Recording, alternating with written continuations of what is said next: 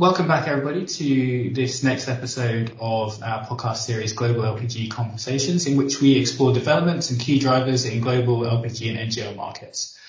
In this episode, I'm joined by Kristen Miller, who's actually her second time on this podcast. Good morning, afternoon, Kristen. How are you doing? I'm great. Thank you so much for having me again.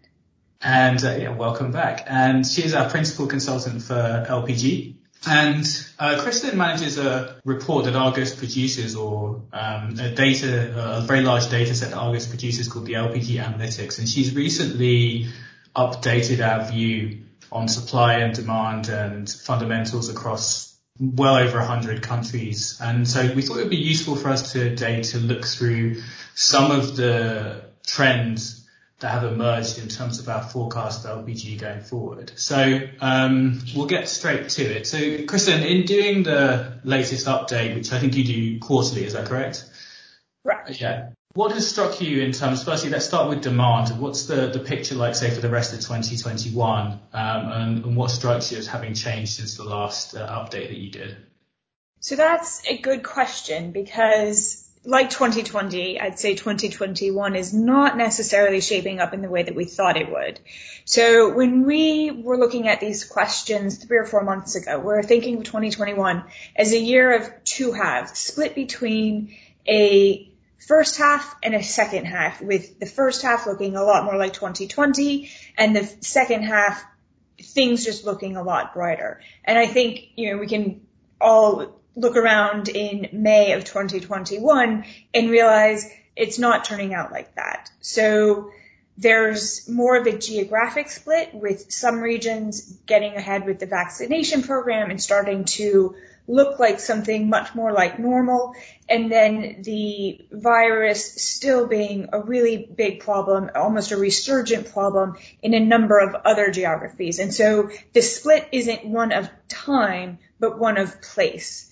And so I think that's probably the biggest thing that hasn't turned out as we expected in 2021, and that has a big impact, of course, on the demand side, because COVID really upends demand trends, right? So it tends to boost demand in the residential sector, is supportive of demand in the petrochemical sector, and very negative for demand in transport, commercial, and industrial sector. Right. So that's what I was going to ask you next, is in terms of LPG, I think one of the key themes has been that it's not been impacted in the same way as either crude oil or most oil products. So at this point, just in terms of some specifics, where are you expecting, say, the most growth in terms of the geographical spread that you're discussing, and where is going to continue to be impacted in terms of, say, a few key countries? So that's a good question. I think we're, very bullish Chinese petrochemical. We're certainly seeing a number of new plants come online. We saw, quite high demand in 2020, boosted as a result of COVID factors, demand for PPE, for example. And we saw, downstream demand for polypropylene up 10% on the year. And so, those supporting factors for demand are still there. We're certainly concerned about some of the things happening in India. That's a market which is obviously being really hard hit by COVID at the moment, and concerned about lockdowns, concerned about imports, and really sort of wondering how LPG is going to be affected over the course of 2021. Just very concerned about what's happening in that. Yeah, indeed. I think it's certainly the case that, from our view out here in Singapore, is that unlike last year, when the first phase of lockdown saw quite a significant increase in Indian imports, this time around that hasn't been the case, as far as we can tell, and that maybe due to the fact that current supply is relatively okay, but also I think end user demand is not quite as strong as it was, and the government, it seems to be really fully focused on dealing with the virus rather than trying to push out LPG to the population, as I think was the focus last year. So yeah, I think that's an interesting difference.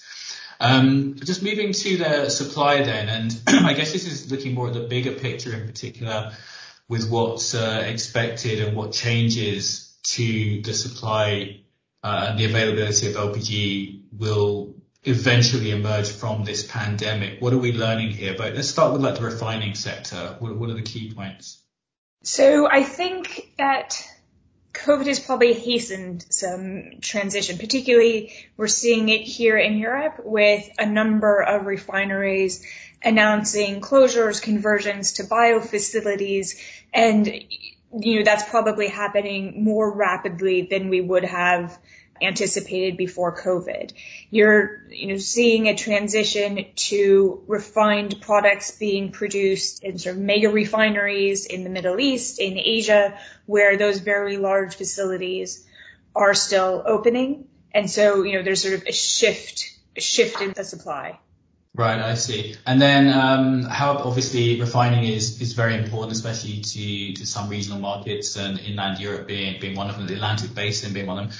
But LPG is increasingly driven by this gas processing from the production of crude oil and natural gas. Is that the same dynamic we're seeing, or what are our thoughts on that going into the end of this year into next year in terms of, for example, US availability and Middle East availability? That's also a good question. So you've kind of got the immediate question and then the longer term question. So in the immediate term, we really don't see any supply crunch on the horizon. The U.S. supply had a bit of a hiccup with the big freeze in February, but we are relatively bullish on supply on the rest of the year and in 2022. Ditto the Middle East. We have gas processing supply also increasing. But then over the longer term, we also see sort of quite positive support for further gas processing. And in fact, COVID may have hastened some changes on that side of the balance in terms of sort of a move towards electrification. And that probably pulled in sort of that move towards electrification here in Europe. And with that move comes a bigger emphasis on electricity supply from gas processing, gas being sort of a better option than some of the other ways you generate electricity. And places like, for example, the U.S. having abundant gas reserves being a preferred place to invest and develop those resources. Okay, great. And then finally, we're just going to move to a topic we don't cover too much on these podcasts or haven't done up to now. And that is Africa and African demand in particular. So in this latest update, you've had a focus, I think, on going through the African data and updating all of that. And we hear a lot about the use of LPG as a cooking fuel and the need for that to expand. What is our sort of headline view on this? Are we expecting strong growth? And if so, why? And then what are some of the challenges around that growth in our view? I would say that our baseline view is fairly conservative in terms of growth, but I think the important message to convey is how much latent demand we think that there is. And when we think of Africa, we really think of sort of almost two markets, right? You've got Northern Africa, where per capita demand is really quite high, some of the highest levels in the world. And then you've got Sub-Saharan Africa, where it is being used, very, very little in the home, given how much it could be being used. And you, in 2020, have seen some quite positive developments. And if that is the start of something, then it could be really transformational. So I think this year the Nigerian demand reached just around 1 million tons.